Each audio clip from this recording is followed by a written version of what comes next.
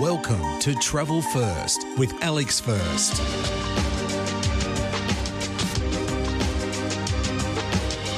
After a terrific night's sleep at the Reykjavik Residence Hotel and a top-notch feed at the hotel's restaurant called Early in the Morning, my wife and I set out to explore the city. It's a beautiful-looking place with plenty of architectural delights. Houses, hotels, museums, outdoor sculptures and much, much more. First up, we collected a city card that gives access to so much of what this great city has to offer. You can buy 24-hour, 48-hour and 72-hour cards. The cards provide free entry to many of Reykjavik's museums and galleries, to the zoo and family park, as well as to Reykjavik's 18 thermal pools and saunas, along with free use of public transport and a free ferry ride to a beautiful historic island. You also receive discounts and offers on concerts, restaurants, attractions and tours. The city card is like a golden pass to the city, just the ticket you need. A 24-hour card costs 3,900 Icelandic krona for adults, that's under 50 Australian dollars, and 1,600 krona for children, around 20 Australian dollars. A 48-hour card is 5,500 krona for adults, about 65 Australian dollars, and 2,600 krona for children, 30 Australian dollars. While the 72-hour card is even greater value at 6,700 krona for adults, less than 80 Australian dollars, and 3,500 krona for children, just over 40 Australian dollars. For more information, go to visitreykjavik.is, visitreykjavik.is, and click on the tab across the top that reads Buy the City Card. I highly recommend it. We wandered around for several hours, just taking in the fresh sights and loving what we were seeing. We took photos of a modern Viking ship sculpture by the seashore, large, then wandered past the concert hall before visiting the space-age Evangelical Lutheran Church. I say space-age because it looks like a rocket ship with a splayed base. It was built in the memory of one of Iceland's most treasured poets, a 17th century clergyman. Construction began in 1945, took 40 years to finish. The church was consecrated in October 1986.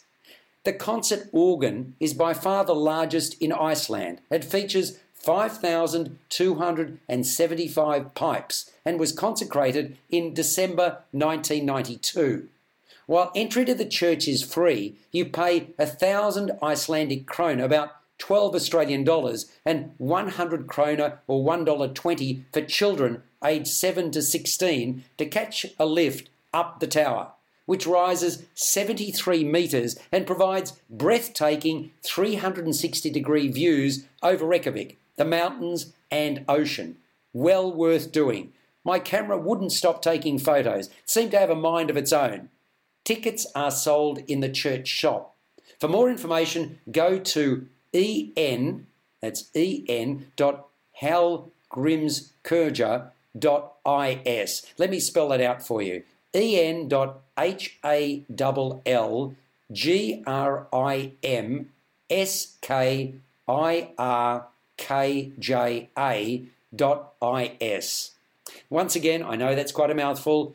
En, as in English, the first two letters thereof, dot hall, hall, grim, grim, and then skirkja.is.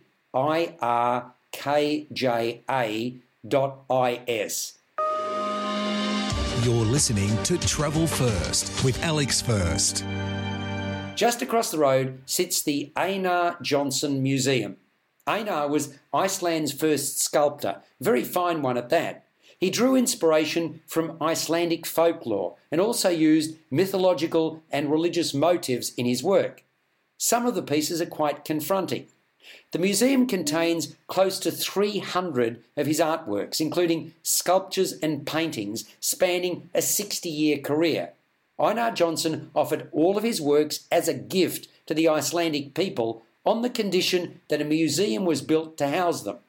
It was officially opened in 1923, a red-letter day for Icelandic art, because the building was the country's first art museum. Incidentally, living quarters upstairs are beautiful and maintained in their original state. In the gardens around the museum, where Einar lived and worked, and which was built according to his plan, are 26 bronze casts. To find out more, go to lej.is. lej.is. We then walked half an hour to Perlan Wonders of Iceland Interactive Museum, housed in a distinctive dome-shaped building which sits atop 6 water tanks. It provides breathtaking 360-degree panoramic views of Reykjavik and its surrounds. It's Iceland's only planetarium within that building, and a 100-metre-long ice cave made from 350 tonnes of snow from the Blue Mountains of Iceland. There's also an exhibition devoted to glaciers. Beyond that, another section focuses on the coast and the ocean, while another is devoted to the forces of nature, including volcanoes. Perlan is extremely spacious and well laid out. There's so much to see and do there. We stayed for 2.5 hours and could easily have spent longer, but the place was closing for the night. Well worth a visit. It also has a free shuttle bus that operates from the city centre. For more information, go to Perlan, Perlan.is. Perlan.is. Remember, if you want to see the best of Reykjavik, go to the website visitreykjavik.is and click on the tab across the top that reads Buy the City Card. For more about Iceland, the best website is inspiredbyiceland.com. You've been listening to Travel First. For more, like us on Facebook and follow us on Twitter. Subscribe to the full podcast at Stitcher and iTunes or your favourite podcast distributor. This has been another quality podcast production from Bytes.com.